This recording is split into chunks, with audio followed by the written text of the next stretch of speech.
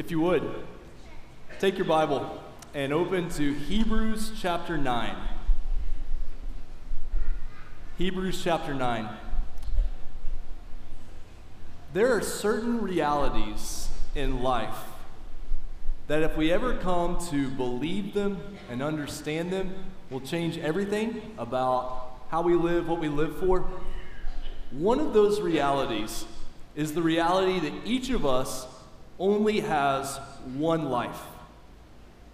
And your life, whether it lasts for only a few hours or for several decades, in the big picture is actually extremely short. We have one life. It's like a mist. It's here one moment and gone the next. And some people, when they begin to think about the idea that I have one life to live,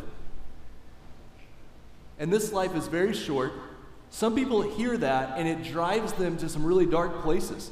It drives them to places of despair and depression.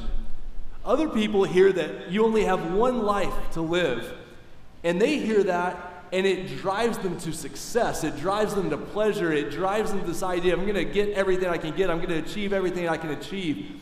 And 1 Corinthians 15 in the Bible says that if there is no resurrection of the dead, so if this one life is all that exists and all that ever will exist, then by all means, eat and drink and be merry. Live it up. Go for all that you can get, because tomorrow we die. But we're here this morning to say, on the basis of God's word, that we have one life, and that life is a gift from the Creator God. And we have been given this life to glorify Him and to experience His love and His life in us that will then go out into the world to other people. We are meant to live in this way, and so your life this morning, you have one life to live, and this life is so short, but your life is not a waste, it's not a game, and it's not a bore. Your life is a gift from the God of the universe to be lived for His glory, for His purposes, to experience all that He is and all that He wants you to know about Him and about this world He's created. But here's the challenge. Every one of us also has fallen short of God's glory. The Bible tells us that all have sinned and fall short of the glory of God. Every one of us is marked by sin. Every one of us faces the reality of sin in our lives. And here's what the Bible also says: the wages of sin is death. And so sin causes trouble in your life, sin causes trouble in the world, and sin separates us from God, not only in this life, but sin threatens to separate us from God for all of eternity. And so what do we also know? We have one life to live, and we will face death. And after death, what do we face then? We face judgment. We stand before the God of the universe. We have life, we have death, then we have life after death. And we stand before the Creator God. We stand before the God of the universe. And in that moment, what do we stand there with? We stand there with the reality of sin in our lives. And so you say, man, Owen, that is a super encouraging way to open the sermon. Like, just thank you for that opportunity to think about this on a Sunday morning. But we need to think about this on a Sunday morning. And we need to think about this on a Monday morning, and we need to think about this on a Tuesday morning. You have one life that's given to you by the God of the universe to be lived for His glory, and that life is marked by sin that separates us from God, that one day will lead to death, that one day will mean we will stand before God. And the question is, in life and death, what is your hope? Facing sin and death, we say it like this at Emmaus: every person on earth faces two problems that they can't fix on their own: sin and death. But we believe that Jesus has dealt with both of those through the cross and the resurrection, through His life, through the giving of His blood, through the giving of His life on the cross, and through His resurrection. And so what I want to do this morning is I want you to see that good news in Hebrews chapter 9. We are going to look at Hebrews chapter 9 this morning, and the question we're asking ourselves as we go through this chapter is, God, where is my hope in life and in death? How have you overcome sin and death to give us life everlasting? Hebrews chapter 9, verse 1. Here's the good news after that tough start, all right? Hebrews chapter 9, verse 1. It says, now even the first covenant, Hebrews 9:1, now even the first covenant had regulations for worship and an earthly place of holiness. If you weren't with us last week, some of this is going to carry forward from last week. We talked about a first covenant and a second covenant, and we made a chart about these are realities of the first covenant, these are realities of the second covenant. And one of the connections we're finding between the first covenant, and you can think about this kind of as the Old Testament part of your Bible, and then the new covenant, the second covenant that would come, corresponds in many ways to the New Testament part of your Bible. And so in both covenants, both testaments, you have ways that we are able to draw near to God in worship. We can't just strut into the presence of a holy God. There are regulations given for worship. There are places where worship happens. And so the author is helping us realize, what does it mean to be able to draw near to God? What does it mean to be able to come near to him in worship? Well, verse 2. How did this worship happen in the first covenant? It says a tent. This is also that idea of a tabernacle. A tent or a tabernacle was prepared. The first section, in which were the lampstand and the table and the bread of the presence, it is called the holy place. So in the old covenant, you had this tent, and we're going to see a picture of this in a minute, so hang on if it doesn't come up with a picture in your mind. We're going to look at a picture in just a minute. But this tent, this tabernacle was established that had different sections, and so you walked into the first section, or like not everybody got to walk in there, but you could go into the first section. That was called the holy place, and there's these different items that are in there. There's a lampstand. This is the famous menorah that you might see around the time of Hanukkah and Christmas. And so the menorah would put light. It would shine light down on this table that had the bread. And it was the idea of God's light shining on his people. So this is a very beautiful, holy place that the priest would go in. Verse 3. Behind the second curtain was a second section called the most holy place, having the golden altar of incense and the ark of the covenant covered on all sides with gold. Now pick up here this language of first and second. So there's a first place that you would go in, the tabernacle, but then there was another curtain so you could go into a second place that was considered even more holy. The author is going to pick up on this idea of first and second. First part of the tabernacle, second part of the tabernacle, first covenant, second covenant. He's going to make these type of connections here. What else do we know about the tabernacle? Well, look in the middle of verse 4 there.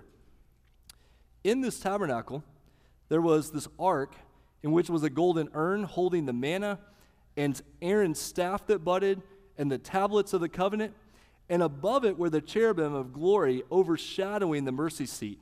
Of these things we cannot now speak in detail. In other words, these are not most important to the argument the preacher's making, and he's running out of time. Which I feel that pressure. I understand that. Like, I would like to say more about this. There's probably more we could say about this. That's not what we're focused on right now. That's not the detail of what we're focused on. However, what I would like to do is show you a picture, an idea of what this looks like. Tragically, I forgot to bring my cool laser pointer this morning, so no laser pointer. You're going to have to kind of make sense of this yourself, and if you have trouble seeing the screen, I'll try to talk you through it. On the left is a bit of a layout for what the tabernacle would have been like. And then on the right is obviously a replica, not a true picture from history, but a replica of what the setup of the tabernacle would be. So you had this outer court area that the people could come into, and then for the actual tent or the tabernacle, it was divided into these two sections. The first section, the priest could go in, and then the other interior section, only the high priest could go into one time per year. Now, we're going to use an image here, okay? We're going to think about it in this way. The tabernacle, or later the temple, was always oriented east and west, okay? It was always oriented east and west. So east that way, west that way. We're going to think about this. Imagine the lobby of this building being the outer court area.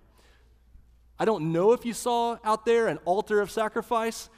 The only thing sacrificed this morning were donuts. They gave up their life for the children, so maybe that's the altar is over there where the coffee and the donuts were sacrificed, but all of that was out there in the initial area of sacrifice. So that was kind of the courtyard area.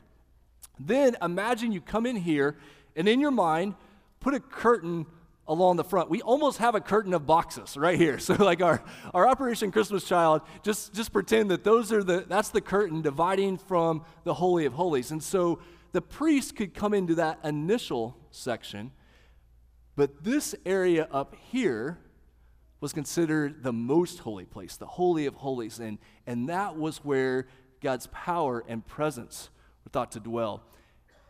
Think about this for just a second. This is not the main point, but this is a very important point. Okay, the beginning of your Bible, the Garden of Eden. When Adam and Eve sinned in the Garden of Eden, do you know what direction they were sent out of the garden? They were sent east. So when the tabernacle and the temple are built such that you are moving east to west to come into the presence of God, what's that a picture of? That's about going back to the garden. That's about going back into the presence of God. So sin drove them east, away from the presence of God, and God had to make a way for them to come back into his presence, to be able to be with him, to be in relationship with him, to worship him. And so the tabernacle is set up to give us that kind of picture. Now, verse 6, look at what happens here in verse 6. So they are separated symbolically from God. Verse 6, it says, these preparations, so the preparations of the temple, having thus been made, the priests go regularly, easy for you to say, often, into the first section, performing their ritual duties. Okay, so the priests there in verse 6, they would go daily and weekly. Kids, those of you that have chores, the priest had chores, okay? They had daily chores, they had weekly chores, they went in and they took care of things, so they would go into that first section. Verse 7, but into the second section, only the high priest goes, and he but once a year, and not without taking blood, which he offers both for himself and for the unintentional sins of the people. That verse in your Bible refers back to Leviticus chapter 16 in the Old Testament. It also refers, if you have any Jewish friends or Jewish coworkers, this is referring to Yom Kippur, or the Day of Atonement. It usually happens in late September, early October on the calendar, and it in many ways is considered the most holy day of the Jewish calendar. It's a day where the people remember this act of atonement that the high priest would offer, and so it's still a big deal in Jewish life even today. Verse 8, by this setup, the Holy Spirit has been indicating something. The Holy Spirit is showing us that the way into the holy place is not yet open as long as that first section is still standing, which is symbolic for the present age. So the setup of the tabernacle, having these two sections that only a few people could go into, it was a picture that in some way under the old covenant, we are still limited in our access to God. Let me give you just kind of a thought about this. If you have ever in your life thought, I am so bad and I am so messed up that there's no way I can go into that church building. Like, if you know the joke about this, that if I go in there, lightning's going to strike. And we laugh about that, but there are people who are so buried in their darkness and their sin that they think if I was to go to a religious gathering, if I was to go into a church building, if I was to go around the things of God, I would stay in no hope. This idea of being separated from God's presence because of our sin, this tabernacle, this temple is a picture of that. Middle of verse 9. According to this arrangement, gifts and sacrifices are offered that cannot perfect the conscience of the worshiper. Okay, in the Old Covenant, there are two main problems that people run into. One, only a few people have direct access to the presence of God. People feel separated, still feel separated from God's presence. Number two, the sacrifices that were given in the Old Covenant were not able to perfect the conscience of the worshiper. Okay, let's talk about this idea of conscience, because this is an important reality. A couple of things I would tell you about conscience. Your conscience is not equal to the Holy Spirit, okay? Every person on the planet has a conscience. Some people's conscience works better than others, but every person, whether they are saved or unsaved, Christian or not Christian, every person has a conscience. That conscience is the internal reality of your life. It's your internal moral reasoning. It witnesses to what's happening inside of you. And let me just say this. Don't let your conscience be your guide if your conscience is not in a purified place by the blood of Jesus in good relationship with God. We watch Pinocchio and let your conscience be your guide. Well, that is terrible life advice, as are many Disney movie mantras, but that's terrible life advice, because let your conscience be your guide. Well, what happens to our conscience in sin? It gets twisted, and it gets defiled, and it gets messed up in so many ways. What affects your conscience? Guilt and shame, the things that we allow into our minds, the things that impact our moral reasoning. So quickly, our conscience can take us off to the side. And what the first covenant was able to do is it could address some things, but it couldn't address what was going on inside you. And so we needed some type of hope, some type of healing that could deal with our conscience. So, what do you find in verse 10? These old covenant sacrifices, they have to do only with food and drink and various washings, regulations of the body, for the body, imposed until the time of Reformation. So what they're saying here is all of those Old Testament covenants and tabernacles and sacrifices, they could deal with some surface level things, but they couldn't actually set you straight. All right, here's an interesting thing. That word Reformation down there, you might think of the Protestant Reformation that we just celebrated a few days ago, that idea of Reformation. The word Reformation, if you dig into it, the Greek word is connected to our modern word, orthodontics. Not the donist part, but the ortho, the setting straight. So kids, adults, how many of you have gone through the braces thing before? Yep. It's always frustrating, discouraging. Many of you out there are in the middle of braces world right now. Let me give you a way to think about this.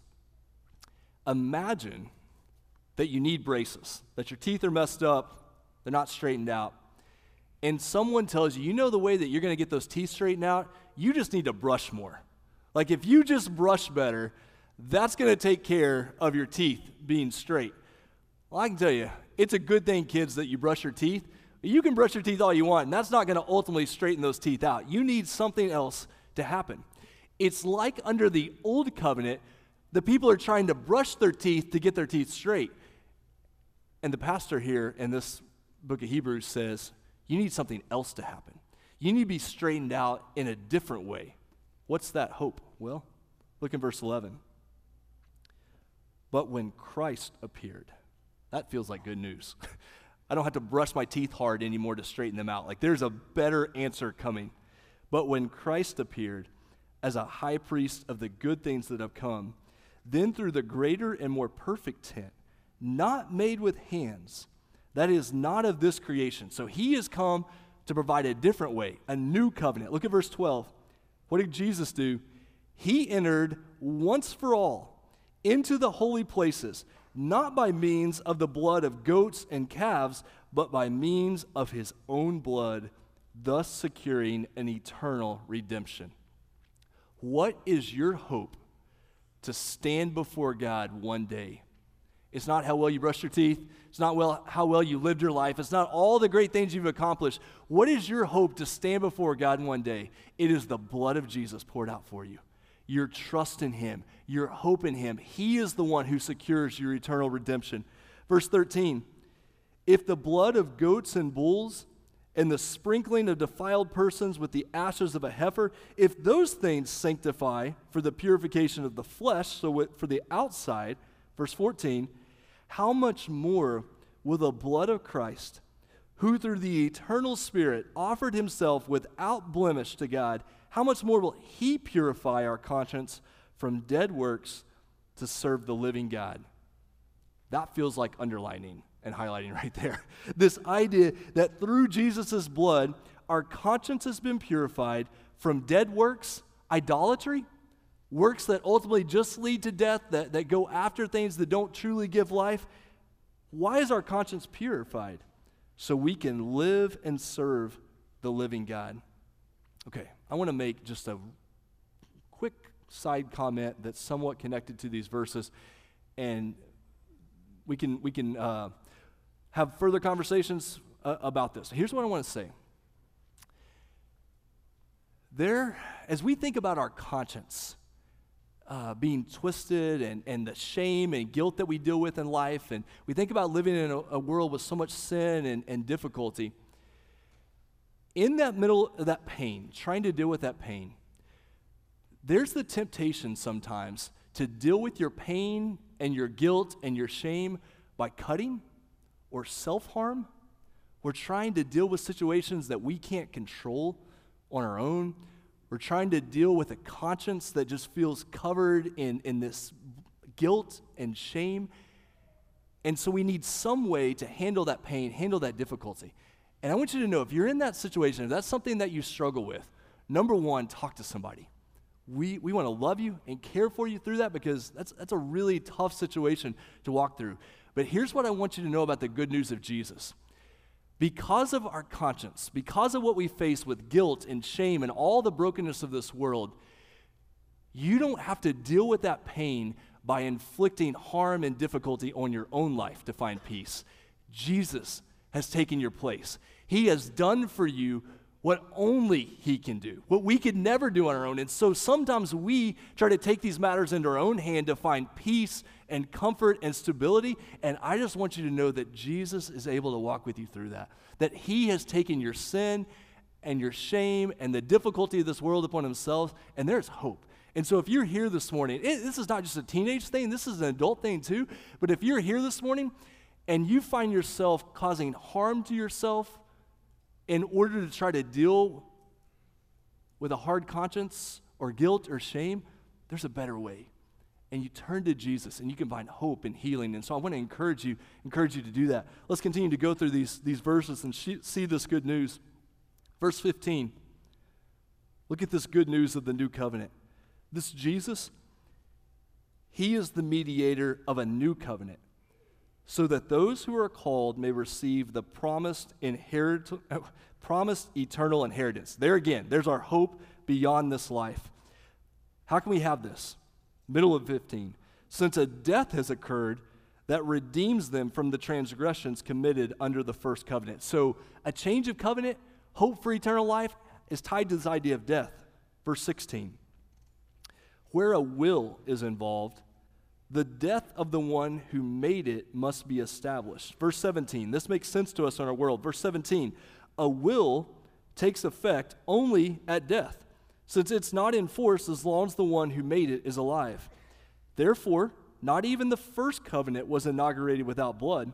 For when every commandment of the law, verse 19, had been declared by Moses to all the people, he took the blood of calves and goats with water and scarlet wool and hyssop, and he sprinkled both the book itself and all the people, saying in verse 20, this is the blood of the covenant that God commanded for you. Verse 21, in the same way, he sprinkled with the blood both the tent and all the vessels used in worship. And you're like, man, that's a lot of blood. Well, look at verse 22. Verse 22, indeed, under the law, under that first covenant, almost everything is purified with blood. And without the shedding of blood, there is no forgiveness of sins. How does God deal with the reality of sin in the world? It's through another life being taken. Where do we find that hope? Not in these Old Testament sacrifices. Think how bloody that job of being a priest would have been. I mean, if your stomach is turned by blood, that's not the job you wanted in the Old Covenant. Without the shedding of blood, there is no forgiveness of sins. Verse 23, thus, it was necessary, just like it was in the first covenant, it was necessary for the copies of the heavenly things to be purified with these rites, but the heavenly things themselves, they needed better sacrifices than those bulls and goats. Verse 24, for Christ has entered, not into holy places made with hands. So Christ didn't go into the temple to offer His sacrifice. He went into heaven itself, now to appear in the presence of God on our behalf. Verse 25, nor when He went there was it to offer Himself repeatedly, as the high priest enters the holy places every year with blood not his own. For then, verse 26 says, if that would have been the case, Jesus would have had to suffer repeatedly since the foundation of the world.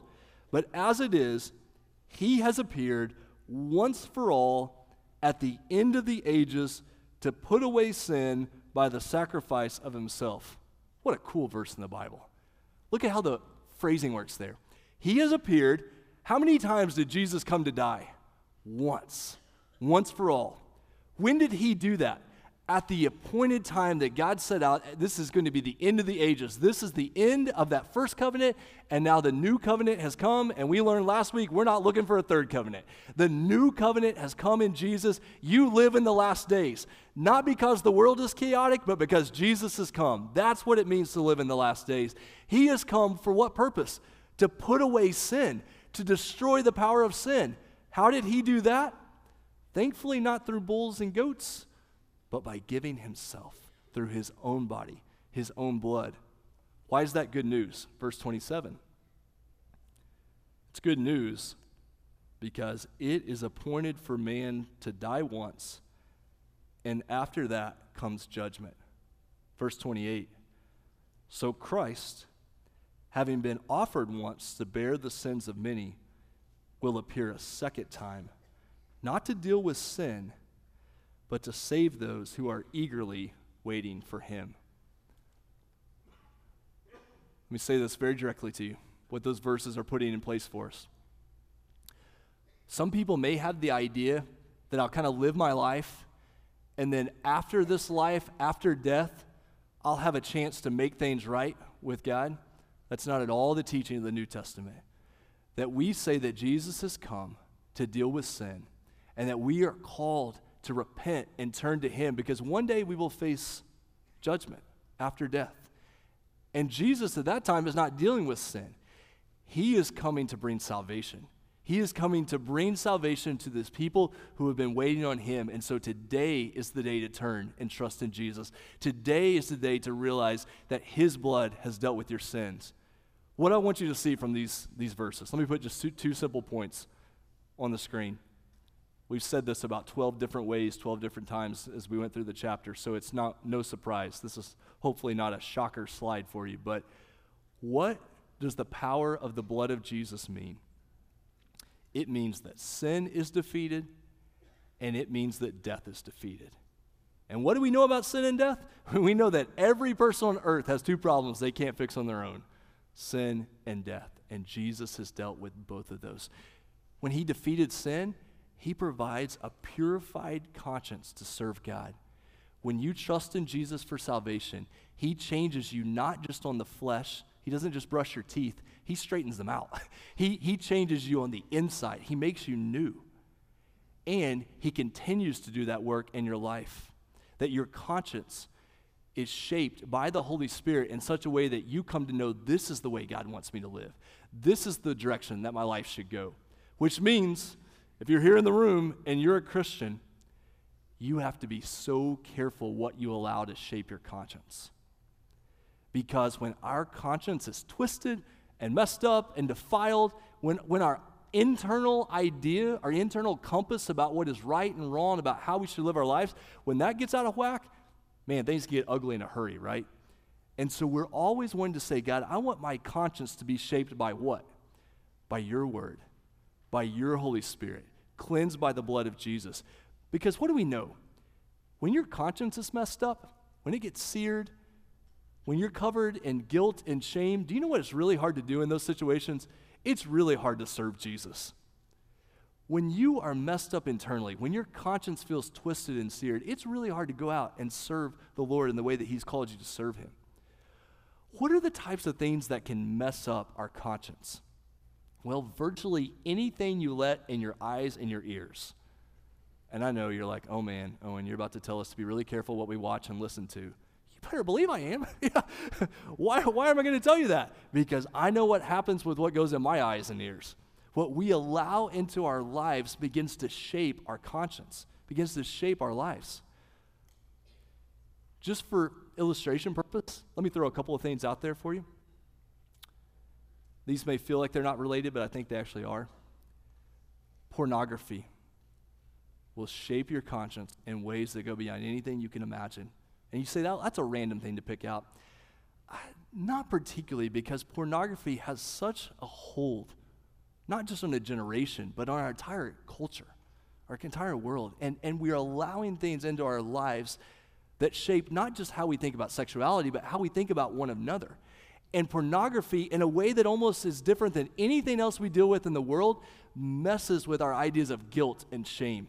People who are caught up in pornography deal with such deep guilt and shame that it's almost impossible to serve God the way that He's created us to serve Him. And so if you're here this morning and you think about dealing with that scourge of pornography, that you know that the blood of Jesus is able to purify your conscience.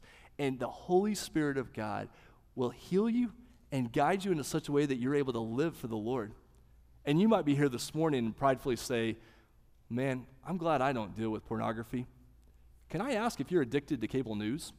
Like you may be here and be super proud that you're not dealing with pornography, but your mind is being shaped hour upon hour by what people of the world are saying about things, and it is shaping your conscience, and it is changing your heart and minds in ways that you probably don't even notice in the time. And so we are here today to say, I want my life, I want my conscience to be shaped by the Word of God, empowered by the Holy Spirit, based on the blood of Jesus, because one day we're going to stand before the Lord, and our only hope at that moment is the blood of Jesus, that death has been defeated, and so we are going to spend our life anticipating the return of Jesus, when He will return to make all things new. When you spend 30 plus minutes, plus time before that, singing about the blood of Jesus, you know what we want to do as a church? We want to take the Lord's Supper together. Because Jesus has given us this ordinance, this taking of communion, where we are reminded as a church that our hope is found in the body and blood of Jesus. I want to be very clear with you. Coming to take of these pieces of bread and this juice, it does not take your sins away. This body, or this bread and this blood, let me try that again. This is just juice, just know this. This bread and this juice here, they are not your ticket to stand before God in judgment one day. Is your faith in Jesus. And so if you are here this morning and you're not a Christian, if you're here this morning and you're not a Christian, number one, I'm thankful that you're here, so you want to know more about the things of Jesus. Use this time for reflection on your own life. This idea that we have one life and it's soon going to come to the end. Use this time to reflect on that. Use this as a time of prayer. If you have questions, man, reach out to me anytime. Catch me after the service. I'd love to talk to you about God's work in your life. If you're here as a Christian, this is your time to remember where your hope is found. What is my hope in life and death? It is the blood of Jesus. Let's pray together. Father, thank you for the chance to be here this morning to celebrate baptism and the Lord's Supper together. God, these Sundays are so good to be able to do that. Thank you for the psalms that we were able to sing together about the blood of Jesus poured out for us. We can't earn our way to you. We are not called, we are not asked to do harm to ourselves in order to find a purified conscience or to deal with pain and sin. Jesus has died for us in our place, and that provides such healing and such peace and such hope. God, I know there are people in this room that because of things going on in their own lives or their families, they're having to deal with this question of death. They, more than maybe other people in the room, feel the weight of the fact that we have one life and this life is so short. And instead of them coming in this morning feeling that weight and that despair, God, I pray that you would give them peace that comes only from you, that they would know that their hope in death is that Jesus has died for them, rose again, and he will return one day to make all things right. And so we gather for worship today to remember that. And Father, during this time of taking the Lord's Supper, if there are people here that are struggling with doubts, they're struggling with their own questions of faith, God, I pray that you give them a chance to reflect on who Jesus is and what he's done for them. And we pray this in Jesus' name. Amen.